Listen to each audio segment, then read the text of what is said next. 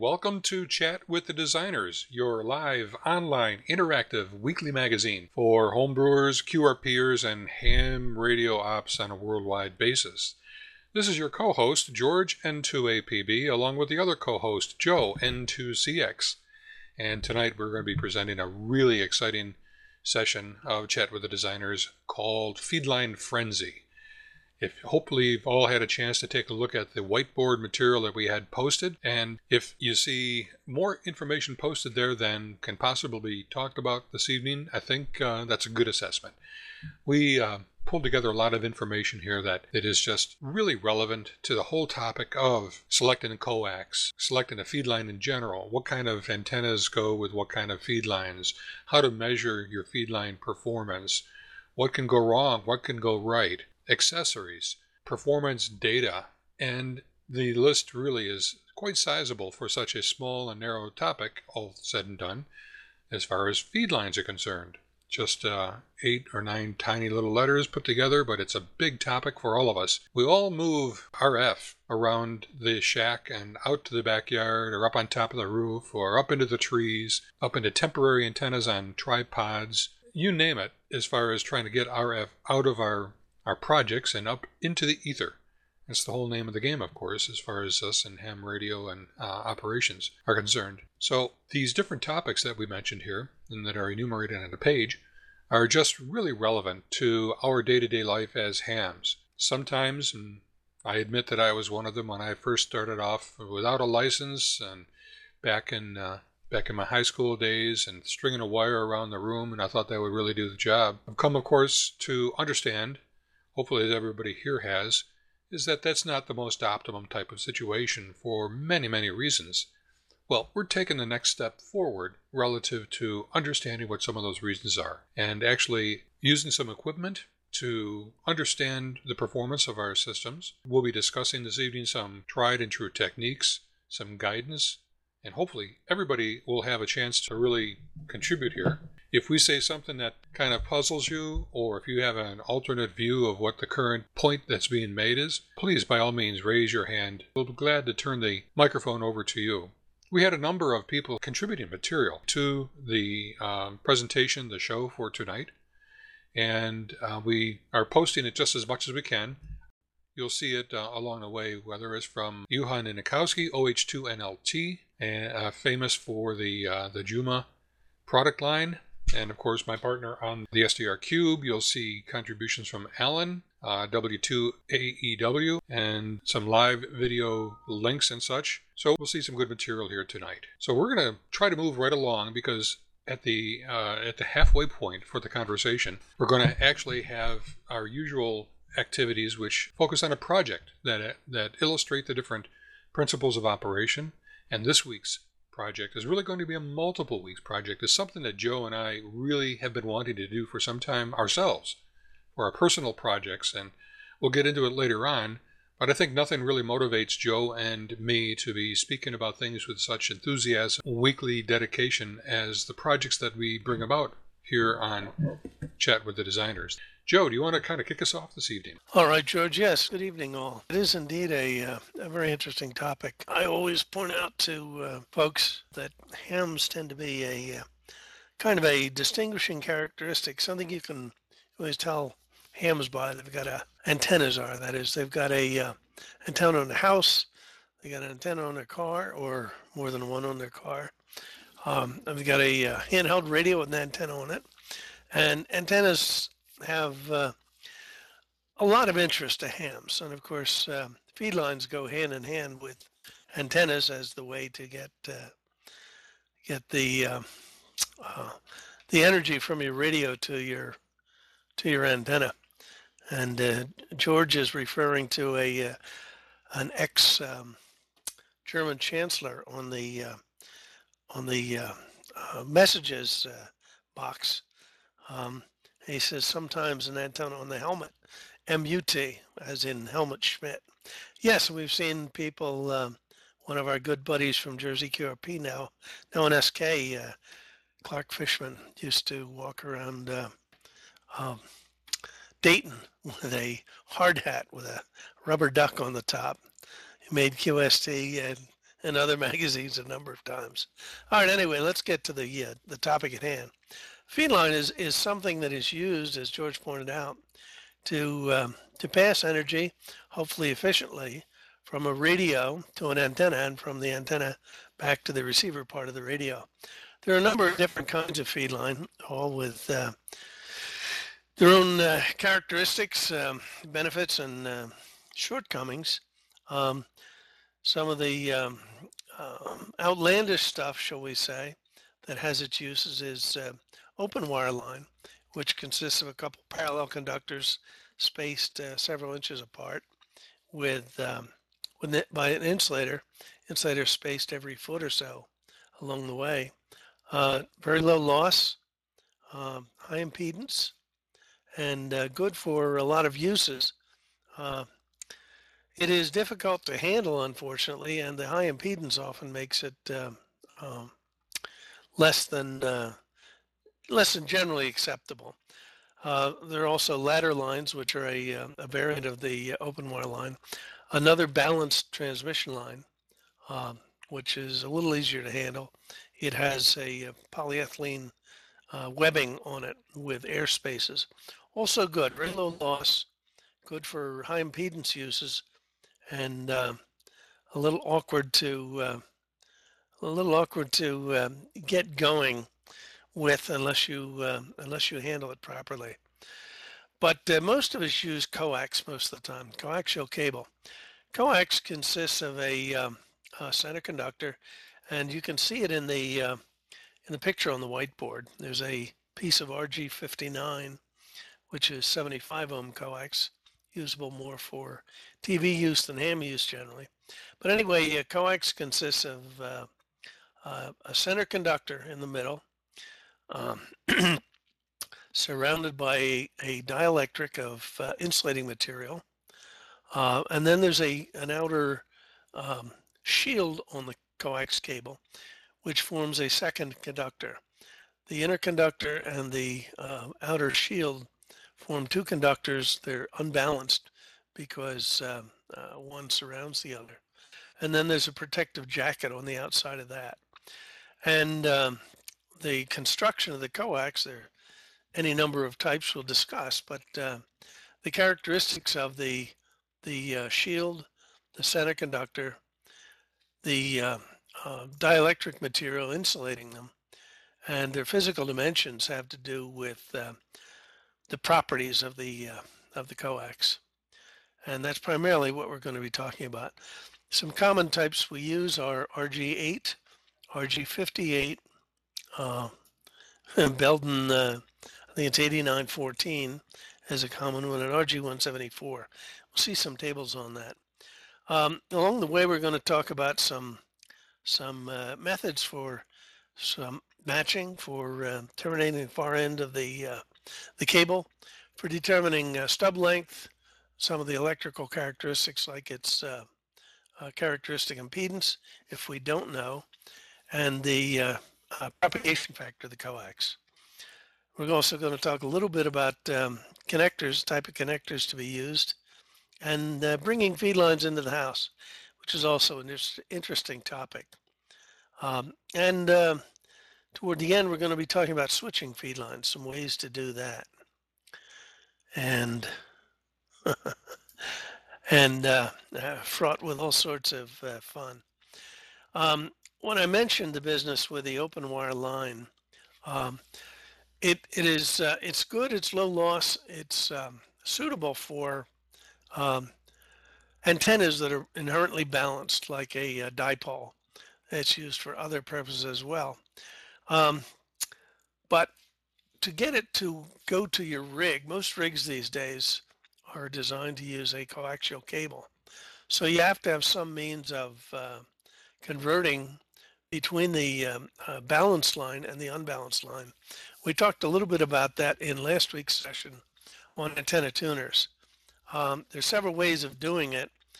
The best way is to convert from the balanced line to the unbalanced line is to actually use an antenna tuner that is inherently balanced, because it will do a good job of efficiently uh, converting between the balanced and the unbalanced through tune circuits and links on the tune circuits. And at the same time, it allows you to do some tuning to match impedances. Um, One of the difficulties when you use a balance line is often it's with an unmatched antenna. So that puts a high SWR on the balance line. Not a bad thing necessarily because the balance line has low loss. The SWR doesn't kill you.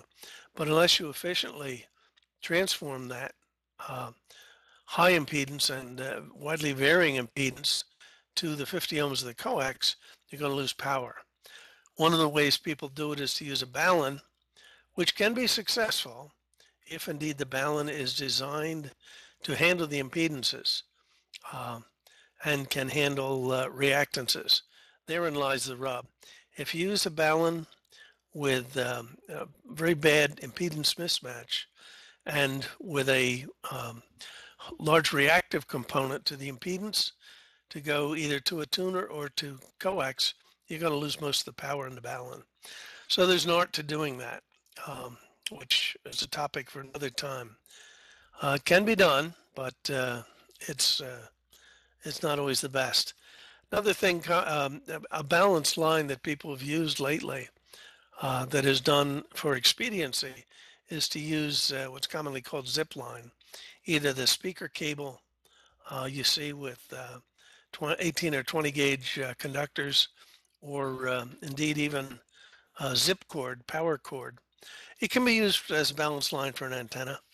Um, Alas, it has difficulties in that, first of all, it's balanced, so you have to handle the unbalance to the balanced to unbalanced conversion.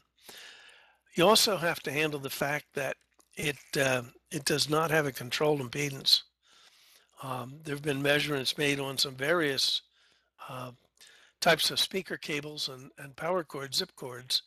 The impedances range somewhere in the 100 ohm range, which doesn't match any of the common impedances we see. And the other difficulty is that the dielectrics are not optimized for RF use, so they can be lossy. That said, if you're only going to use 20 or 25 feet and you're going to use it on the lower HF bands, it's probably not all that bad. You may get a dB or two loss, but compared with not being able to put your antenna up in the air, the loss is probably minimal. On the other hand, if you've got a 100-foot run of zip line and you're operating on 10 meters, you're going to lose most of the power in that feed line. Most of the power indeed. George says impedance can be calculated. Well, that's true for any feed line. If you know the characteristics of the feed line, if you know the conductor size, you know the spacing between the conductors, and most importantly, the dielectric material, you can calculate the impedance of the line. Generally speaking, most coaxes are in the range of 50 ohms up to 90 ohms, although hams generally use about 50 ohms. Open wire lines will be generally 600 ohms or so, and the ladder lines I mentioned can be anywhere from 300 up to 450 ohms or so. But with zip line, if you have an unknown dielectric, you really have to measure the impedance. You don't know what it is, and you have to take some means to measure it. All right. I think I'm going to turn it back to George and let him go through some of the data charts and tables. We have a lot of info on coax, a lot of good information about loss and the characteristics, comparisons of various coaxial feed lines. Take it, George. Thank you, Joe.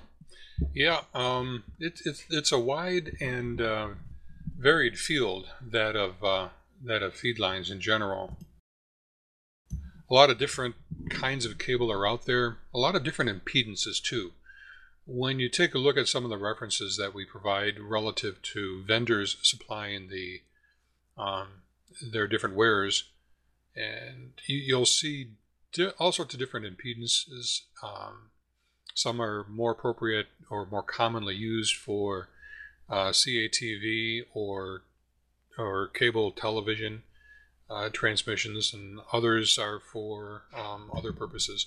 In the tables that we provided on the whiteboard, I weeded out all of the non-50 ohm variants. There are a whole lot more different models and of coax relative to impedance, and sometimes it's nice to see all of them, but it kind of muddies the water. So we kind of tried to narrow down what we see in the catalogs to something that might be of interest to us here. For example, I often I give my buddy Joe a call when it comes time for every 2 years or so I want to replace my coax runs going out to the backyard. Some are, well, they become buried over time because they get entwined in the grass, and they seem to be kind of suffering the pains of weather and lawnmowers and kids riding bicycles and rollerblades and such over them. So I find it a good practice to replace it every once in a while. And every once in a while I want to become adventuresome and want to get into the higher ended frequencies. And that slowly decays, and I drop back to the HF because they have the most fun. And it's the most forgiving frequency-wise for me at this point in my career, my ham career.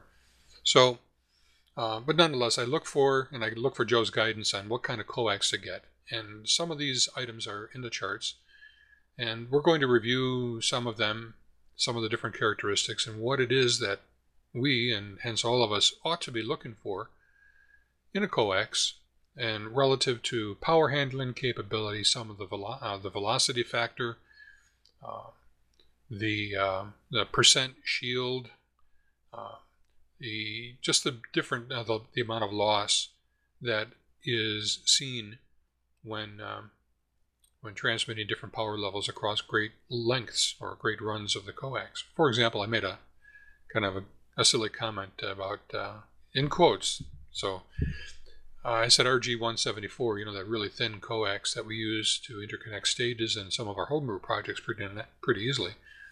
Some people, and this is not bad, but I mean, it's just maybe not the optimum. Life is a trade-off. So taking RG174 and running it 100-foot length of it out to the antenna in the backyard, or using 100-foot length of it leading up to a dipole that you have strung in the trees at field day, is convenient. It's small. It can be wrapped up. It's lightweight. It's hard. It's not too hard. Not too easy to see it. So it's a little bit stealthy, and it's easy to connect to. I mean, everybody's kind of stripped off the end of RG174 and had a chance to kind of solder it or solder a connector to it. And it's probably among the easier coaxes to use physically because it's of its small size. But as you see in the chart, the first chart that we have shown, the chart shows the amount of loss per 100-foot length of a given coax. So off on the right-hand side of the chart, you'll see different coaxes. At the top of the chart is the larger, the better, less lossy types of coax types, and then as you progress down that chart on the right-hand side of that chart, you'll ultimately get more and more lossy. And at the very, very bottom of the chart is RG174, and that corresponds to the uppermost curve in the actual graph. So here we have the charts, and hopefully you're looking at that kind of cyan straight line, that diagonal line on the left-hand side. That's RG174 type. It happens to be Belden type number 8216, which, as I said, is at the bottom of the list on the right. It's certainly the most lossy per 100-foot run, and it shows there that at 100 feet, your loss is going to be somewhere around 8.5 dB. So let's see, 4, 8. It's a lot of power reduction is going to be, a lot of power is going to be lost in the run going out to your antenna if you're using that. Correspondingly, or on the flip side, is the lowest curve on that plot. It looks like it's a black one near horizontal at the very bottom. That corresponds to, Joe, is that 1 1/4 inch? Is that like hardline? Okay, so certainly hardline, and we'll talk about that in a second. But hardline is the the best dielectric and the best shield, and hence the least loss per given length of transmission. And anywhere in between is what you see there relative to the other performance. Now, what's not shown here, and I find this kind of interesting, Joe, because it's very frequency dependent. And I just pulled a chart from the N0HR page, and there might have been some other attribution of frequencies that were being used. But nonetheless, we see the relative performance at any one given frequency of all the different coaxes. He's probably a UHFer and a VHFer and UHFer, because the frequency, the chart starts at 100 megahertz and goes up to a gigahertz. Oh, you're right, and I see. Okay. I was reading the chart wrong a little bit at first. So the frequency is along the bottom. I apologize. You're right. So down at 100 megahertz is probably higher than we normally go in HF, of course, but nonetheless, it's a good representation comparatively from one to the other. So in general, it's going to be kind of interesting and important to us in selection of a coax run that for the frequency that you're considering using, that you select the right kind of coax that will provide a combination of the least loss and is the most efficient at that given frequency. You wouldn't want to take, for example, RG174 in this case, and use it at up at the 440 in the VHF range, say 300 to 400 megahertz, 432 megahertz. It's just not going to be a good thing to do, and that this chart illustrates that. And you can help me out on this next chart that we have here. It's the coax data chart. It is a really information full chart that really lists the popular 50 ohm coaxes that are on the market that we can get at the end of this at the whiteboard, at the bottom of the whiteboard.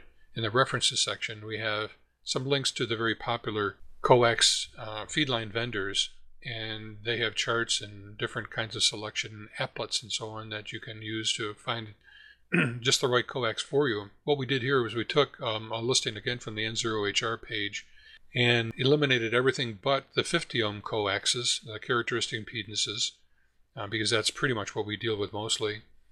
And then what we did is we highlighted the popular ones, the things that many of us have used over the years and probably have in use right now. Belden 9913, 9914 is a very popular one. Next up, and probably the prices are not on here, but probably a little bit less expensive, is the typical RG8, the 8A, RG8U type of coax. And then, getting smaller yet, is the RG58 category of coaxes. And then going down even further is the 174, the 188, and then the 213. We'll come back to the 213 because that's not necessarily getting smaller. Shown in this chart, going across the chart, of course, is the impedance and the attenuation then at the three different data points. So it kind of relates to the chart above, 100 megahertz, 400 meg, and then a gig. So once again, showing probably that N0HR is a VHF and UHF enthusiast, showing this data. But it's also good for us taking in for relative comparative purposes. We can see how the coaxes perform relative to each other. And if you use the 100 megahertz chart, you're probably not too far off relative to its use in the HF and lower VHF. Then we see the outer diameter. I suspect that's in inches, of course.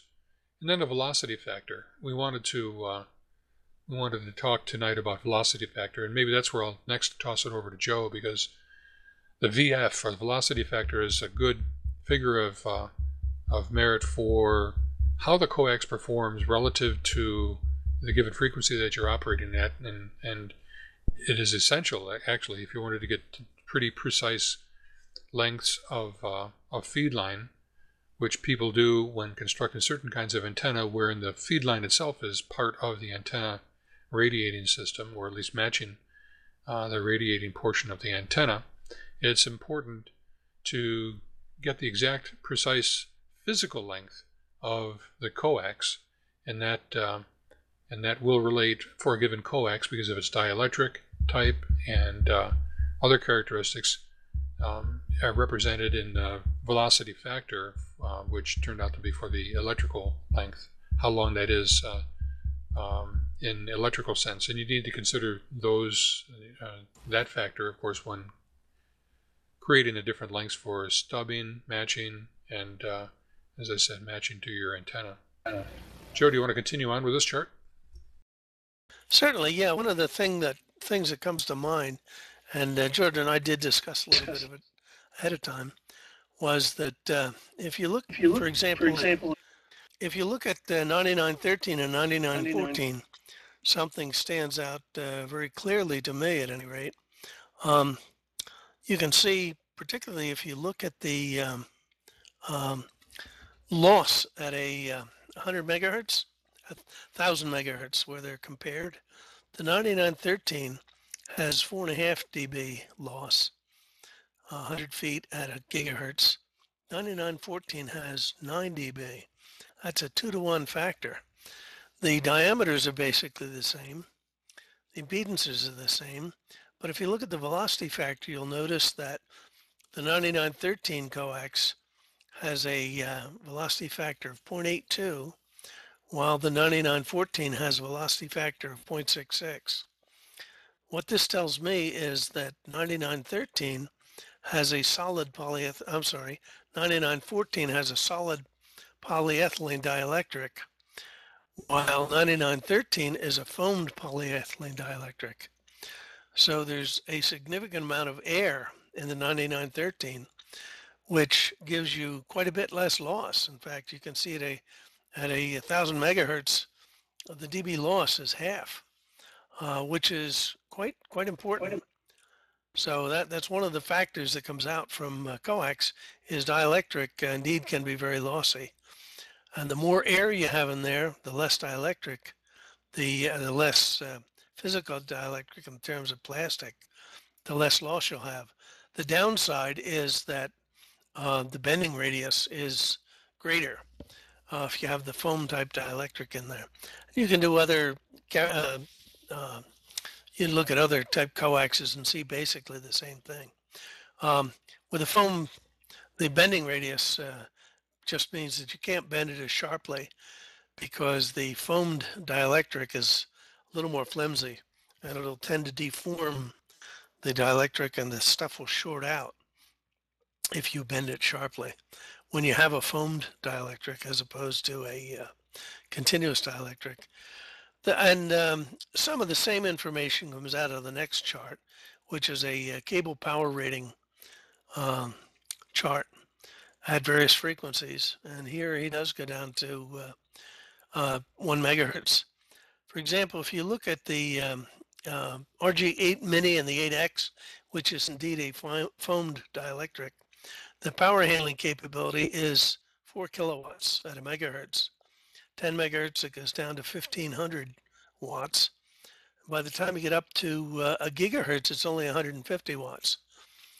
The reason for this is that there's a significant loss in the coax, and the higher the loss, the hotter it gets as you put power into it.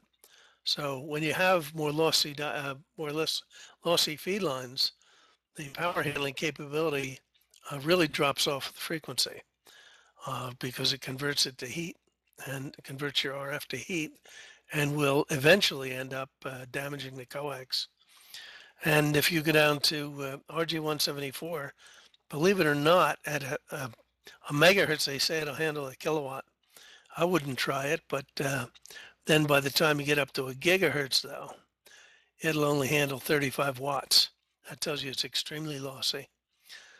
Just by way of, and at the very bottom of the table are some hard lines.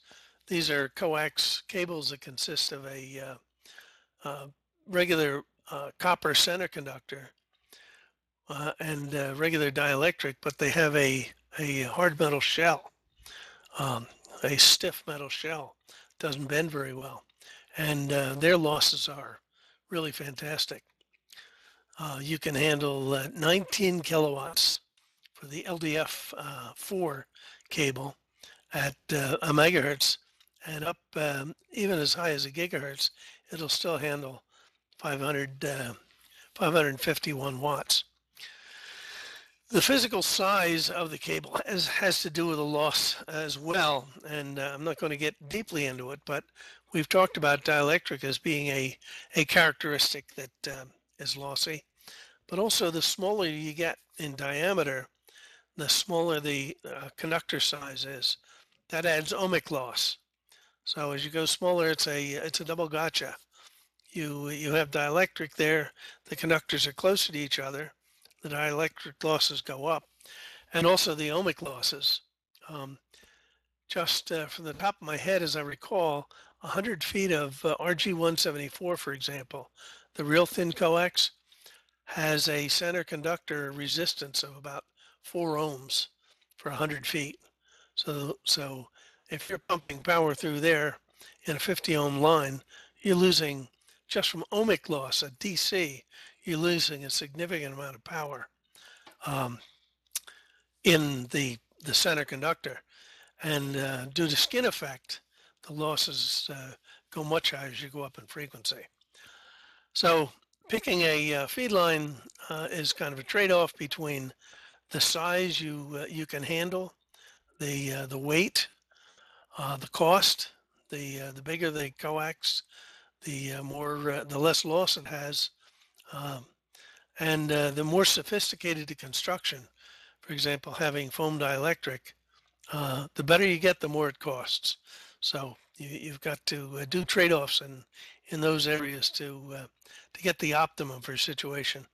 As I mentioned on the text thing, I I tend to use RG174 for jumpers around the shack where they're only short lengths.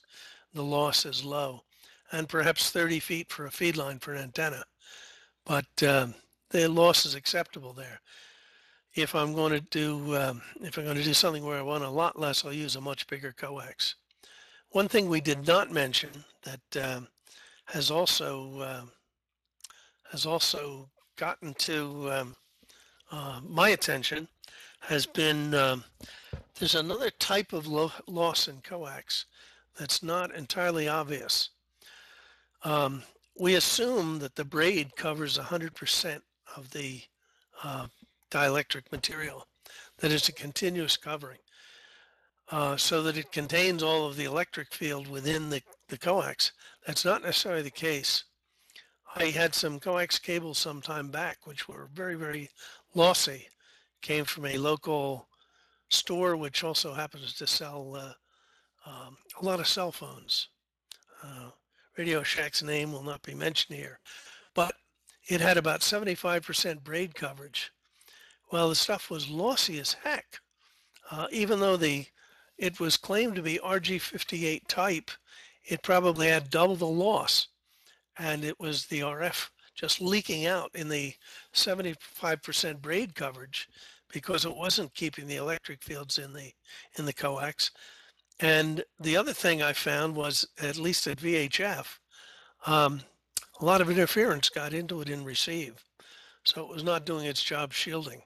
Very, very bad. George wants me to mention uh, the velocity factor. Velocity factor as a number in itself really doesn't have much to do with the loss. As an indicator of the type of dielectric, it does indeed. The the dielectrics that have more air in them tend to have faster velocity factor, less slowdown of the RF going through them, and the numbers are higher. But that's just a matter of having a more air in a dielectric, while the common solid dielectrics have lower velocity factors.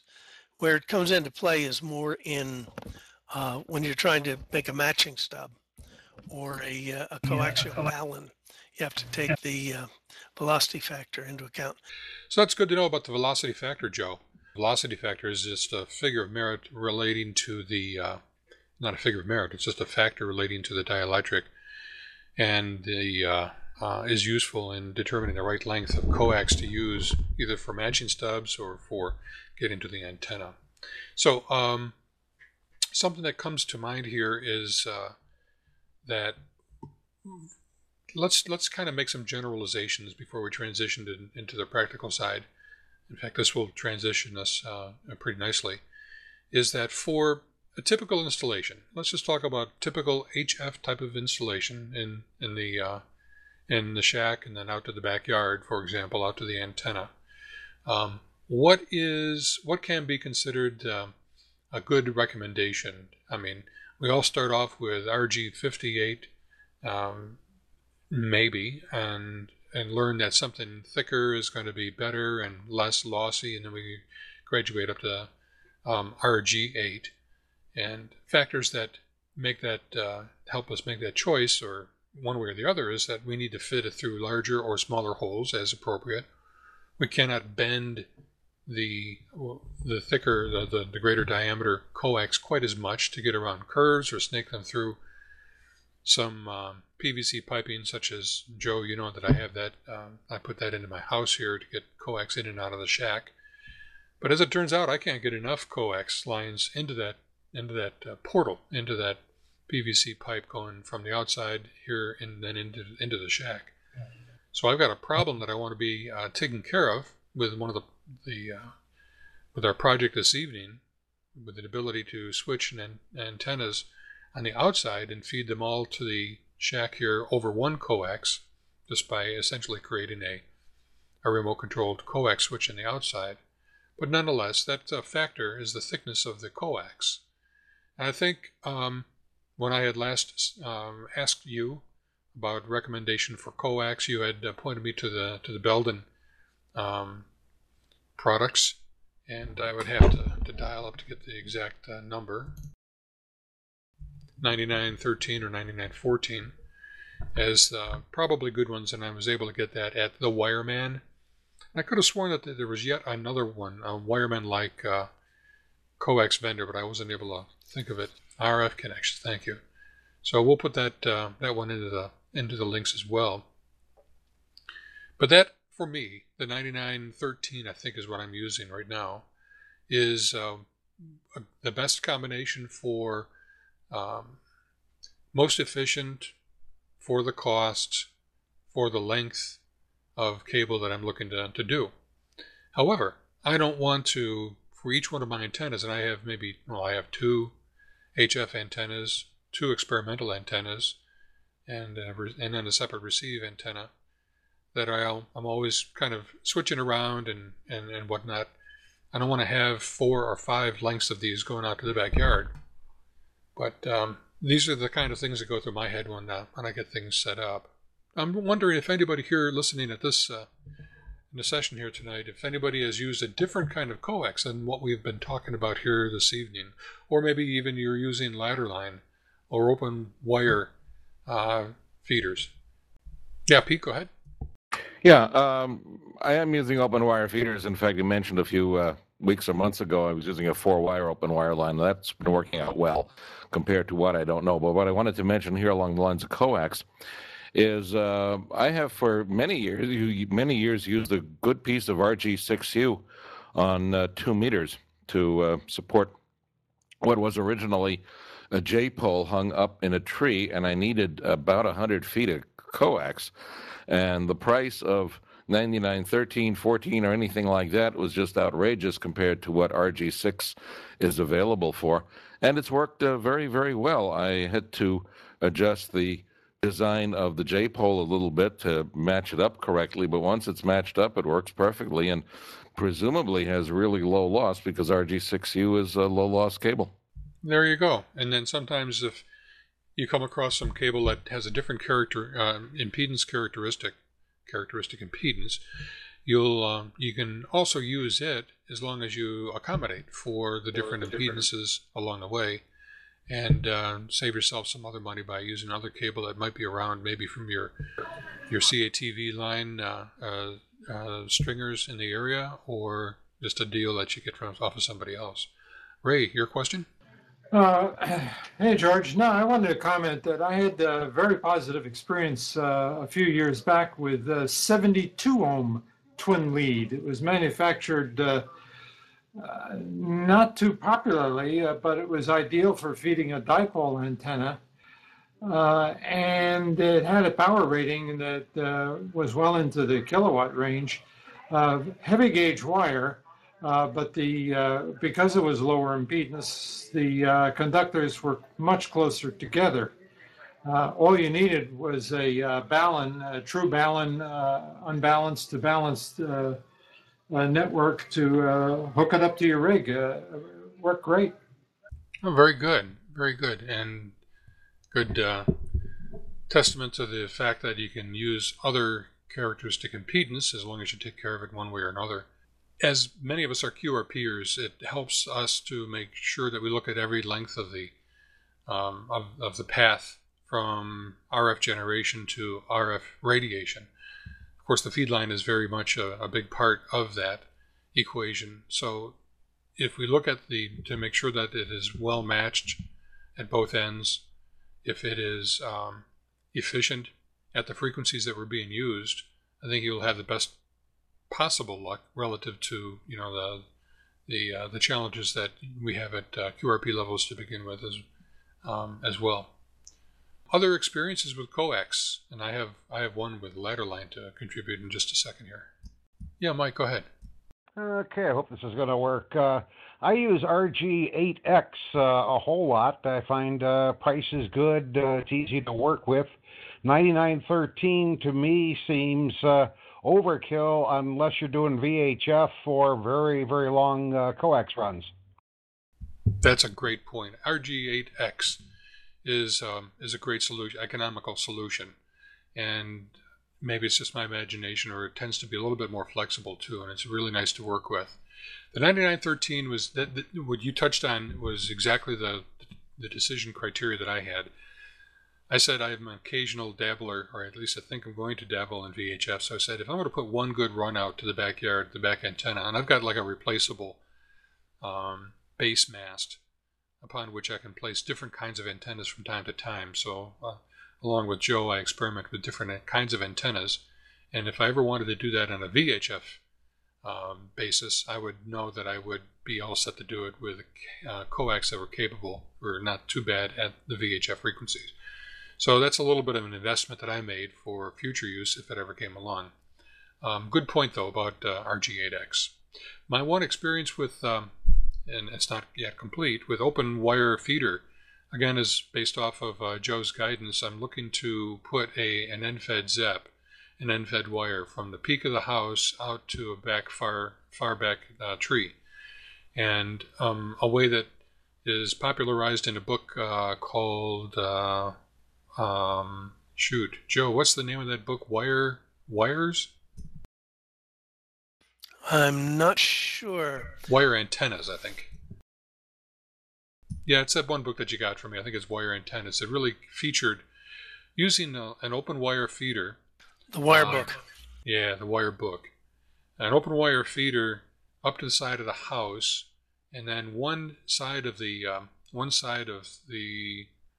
open wire feeder ladder line, if you will, is what connects to the antenna at the top. We talked about this at one of our earlier sessions, but it turned out to be a really good way to feed an end-fed ZEP in which SWR needs to be accommodated in a certain way. So I'm going to be using some ladder line into my feeder, some wire open feeder into my antenna tuning unit here in the shack for that purpose. So different kinds of feed lines, different kinds of purposes. Everything from zip line to RG174 for short lengths to some of the more frequency efficient cables like the 9913, the Belden line. We urge you to go to the different vendors, and the two that we've mentioned mostly, and there's a third one, the Cable Expert. So there's Cable Expert, the Wireman, and RF Connections. Each have some really good interactive Java applets on their page and allow you to select your various parameters of importance, and they give you a good selection of what they have to offer.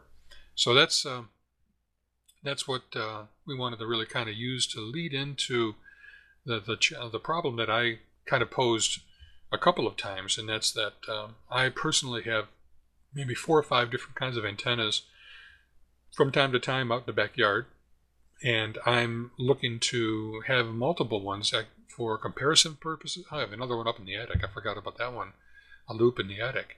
So I got to be able to change antenna feed lines coming into the station without bringing in 4 or 5, 6 different lines of coax. Besides being expensive, it's hard to route into the house. A way to do that is to create a remote antenna switch. And if you go down to the project section of the whiteboard, you'll see what we have envisioned. We alluded to it a couple of times in the past, and what it amounts to is logically, it's being able to press a button or turn a switch here in the shack and be able to turn the flip on and off relays at the far end out in the backyard, or maybe just outside the back door, but outside, over using the coax as the one control cable along with the RF cable in order to select which relay to switch in, that is to say, which antenna to select. So instead of running out to the back porch and reaching out the door to turn the standard proverbial RF or coax switch that we all have, the idea would be to press a button or turn a knob on the inside of the shack and have that RF switch, that coax switch on the outside select a different antenna automatically. And there are 2 basic principles that we've already kind of reviewed, and we're not going to necessarily go into it in great detail, but 2 basic principles of delivering different kinds of delivering information in the forms of tones across the coax cable from one location inside to the other location outside, and then a way to power the electronics on the far side, because you got to be able to have power for some of the logic circuits that we envision using. So the ability to apply power on the inside on the coax cable and have that power be tapped off on the outside without affecting the RF transmissions, but be able to power the circuits that are changing the relays. So I'm going to turn it back to Joe here in a second to kind of explain the system view, but what we envision is having a project that spans at least 2, maybe even 3 weeks. We'll probably touch on other topics in following weeks too, but we did want to take this project forward and move it forward because it's readily available components, inexpensive, and eminently usable by all of us. And again, specifically, Joe and I have specific impetus to be creating this thing because we're going to use it. The mother of invention is need, an inverse way of stating that. And what we really have is a need for switching to coax. And I'll bet you that even if it's just switching between A and B, 2 different positions, or maybe even switching between A, your antenna, and B, a ground line right out there at your antenna, might be a good thing to consider as far as discharging static from the antenna occasionally or even during use. A lot of different uses that you might be able to think of this. But it uses the rookie the rookie circuits, very simple circuits that we introduced last session for remote control, and those modules are readily available, so you can almost use it at the module level, or you can build up yourself using your own circuits. So these are some ideas that we're going to be implementing and chronicling, and essentially using it in a nice watertight enclosure, such that it's located out at the base of the antenna or at the back deck where multiple antenna feeds coming together. Joe, do you want to take it a little bit further here? Certainly, George. Yes, as we go over the hour mark here. Yeah, as George mentioned, what we want to do is to come up with something where most of the design is already done. It's a matter of putting together the appropriate pieces, using the rookie, and some thoughts that I presented in a quickie. They're not original. Naturally, others have done it over the years, but kind of a different application for hams here, where you can do a number of things, where we feed the control signals the control signals, power, and coax, and audio over the coax from one spot to another. And basically, what we want to do is to be able to do that over a length of probably as much as a couple hundred feet of coax, figuring probably RG 8 or 9913 type coax that has a relatively low series loss. We guesstimate it's going to take about 12 volts at 200 mils to do this. So that's eminently doable over the coax line. We use what's called a triplexer to inject the stuff into the coax and then to split it apart. And using chokes, capacitors, and resistors. Relatively straightforward. And as George mentioned, a box inside the house with a switch to switch it, and then something outside using relays to do the flipping. It's very important that the thing outside, the controller outside, be suitably weatherproof. We don't want the water getting in there or spiders getting in there, or whatever, to screw it up. So we want to pick an appropriate box. The basic idea is to do this on the HF fan bands first, to concentrate on that. And it's relatively easy to do it with up to 25 watts of RF. Now you put bigger relays in and do higher power, but we're doing an initial design here that'll be relatively low power, although somewhat more than the usual QRP. We want minimum SWR degradation. We don't want to lose transmitted signal, and less than half a dB or so loss, which corresponds to about 10% power. Yeah, I think I'm okay here now with this control button. Thanks for your help.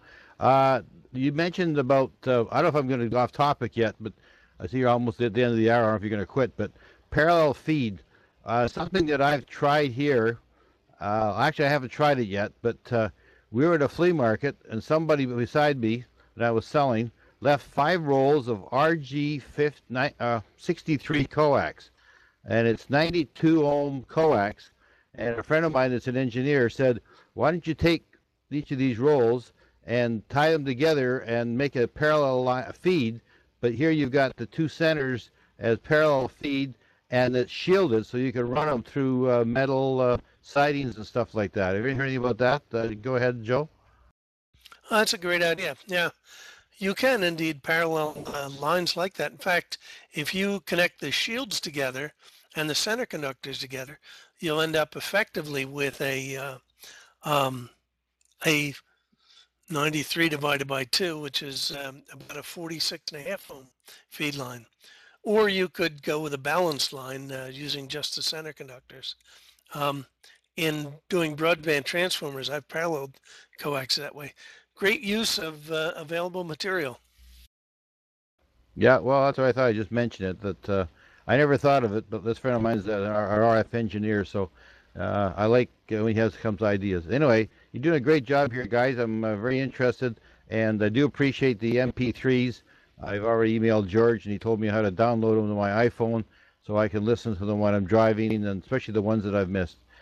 Very good, Norm. Yeah, thank you for your kind words. Yeah, that's a good use for the coax. Anyway, the switch, we're aiming at low loss, something relatively simple, and it'll be an evolving project. We're just going to present the initial highlights and the design concepts tonight.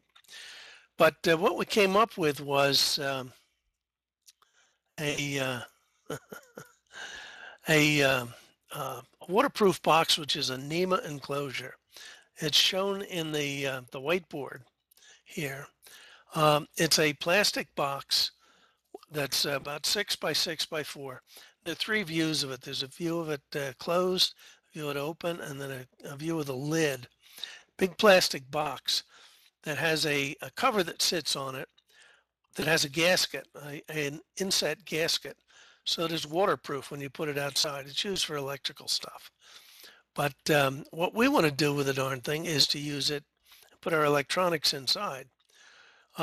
So unfortunately, we have to impinge on the integrity of the box, shall we say. What we intend to do is, and I don't have a sketch here.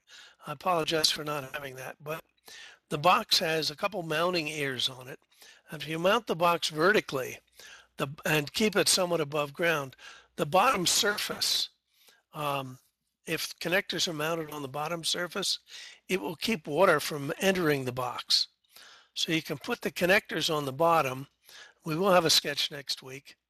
And run all the connectors and connections on the bottom. It'll keep water from getting inside.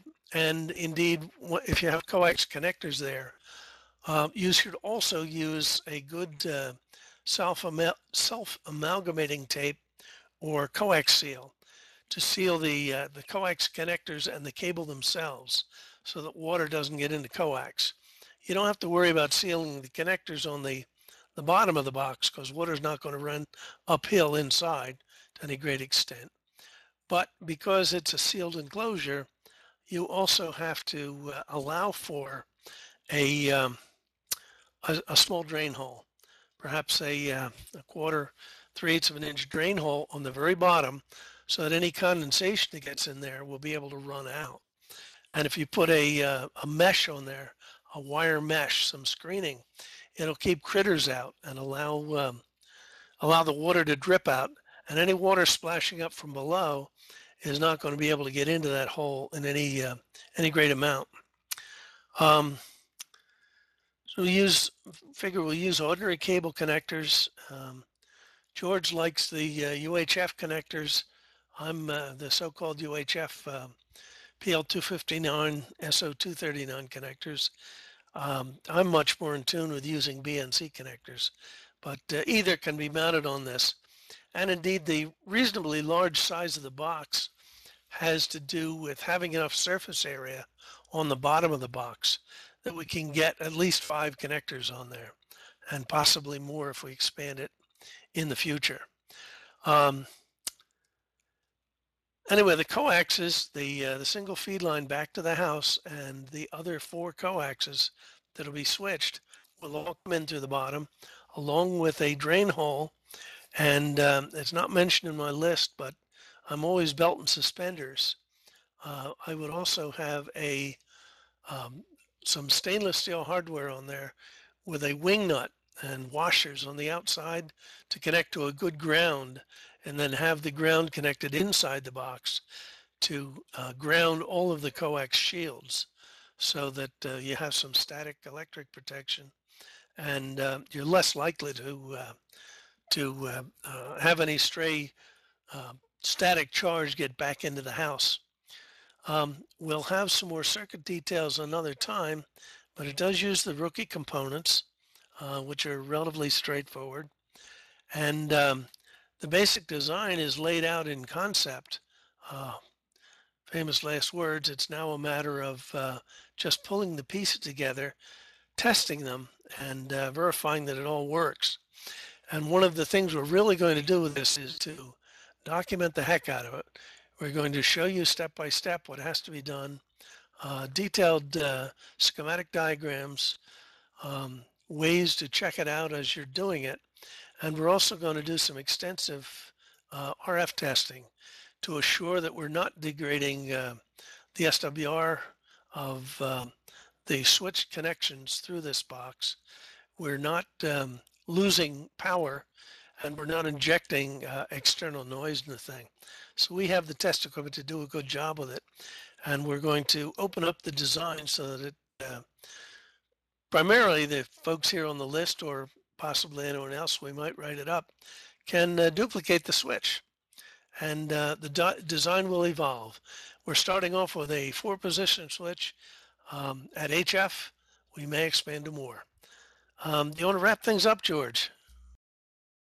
Sure do, Joe. And that's like a good ideas that you had there for the enclosure. We were puzzling on this most recently, and had the approach of using this watertight enclosure. I knew that we would have problems with, or at least challenges with, how to connect coax to the box and have the integrity, the moisture integrity maintained. And our discussions really brought out some ideas that were obvious and clever when you look at it in the macro sense. And something that we want to really underscore with this project here is that it's inexpensive. This is not going to be something that's going to break the bank. This is going to be something that you can use and build up relatively easily. And that's a big part of the design goal here too. So a future use of the project is that it doesn't have to be for coax switching. It could be for switching motors in an ATU, a base-mounted ATU. Saw a recent design in QST last last October, I think. The award-winning article for October was a remotely controlled ATU. It had a motor that drove an inductor, a rotary inductor, in order to gain a match on a 160 meter antenna or just overall HF. And this box could indeed control that quite easily, again with appropriate power if necessary for the motor, of course, but nonetheless, the box just hanging on a piece of coax will indeed provide those switching functions quite nicely. All right, so we've covered an awful lot of material here for the evening, and darn, the time goes by so quickly. And we had much more material to talk about. As evidence of that, we skipped over an entire section that I urge you to go to, and it's pretty self-explanatory. It's how to take an antenna analyzer, the proverbial MFJ 259B, the Autech RF1, or the Micro 908 antenna analyst, and to use it in order to measure various characteristics of your coax line. So supposing you want to measure what you've got, and a way to do that is to connect your antenna analyzer up to it in the way shown in the pictures. And by the way, the pictures show a design brother of the Micro 908, which is called the ZM30 from Palstar, kind of heavy-duty, tank-worthy version, and it's a very solid product. And so take your antenna analyzer, connect it up to your coax under test, either add the resistors or shorts or opens, and you can determine the length of coax, the distance to short, the characteristic impedance, the velocity factor, all sorts of different things that are of use to you when you're actually constructing your system, your antenna propagation system. And then that's essentially everything from your transmitter out to where the signal gets squirted up into the ether. So the more you know about it, the better you're going to be able to construct it, and the better you're going to be able to use it, the more efficient and knowledgeable you're going to be as a ham operator using your feed line. So we hope we brought some ideas here this evening to you that you will find useful. Come back as reference.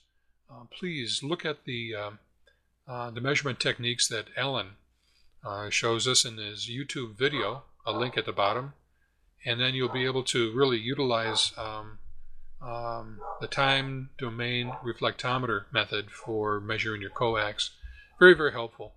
And if you have any questions, feel free to get to Joe or me asynchronously after the presentations throughout the week. And please join us in the CTWD's chat, or CWT, the Chat with the Designers website, Yahoo group actually, and post your questions there. We'll continue some of these discussions right then and there in a usual email reflector manner, so we can continue the Q&A at that point too. So we'll give one last call for questions before we wrap it up tonight. Does anybody have anything that hasn't been at least touched on briefly here this evening? Go ahead. Yeah. Yeah, Pete, go ahead. Okay, one of you guys can do a much better explanation of this, or both of you guys, than I could. But something to remind folks about the evils of common mode RF transmissions on the outer shield of coax. A lot of people think that just because coax is grounded and shielded, that doesn't mean RF isn't on the outside of it, when in any kind of practical installation it is. And people have to be aware of that for dealing with RFI issues and a number of other things. Oh yeah, that could be a long discussion. Much to my chagrin, I found out one time that my vertical antenna indeed needed a balun to keep the common mode common mode current off the outer shield of the coax. Generally speaking, it comes from either using a dipole to fed with the coax, where you get energy from the dipole fed onto the coax, or some other means of feeding current into the coax shield. As a matter of course, anymore, when I have questions about that, I have a couple current baluns, which are simply about 10 turns of RG174 on a ferrite core that I stick in line experimentally to try to lessen the common mode current.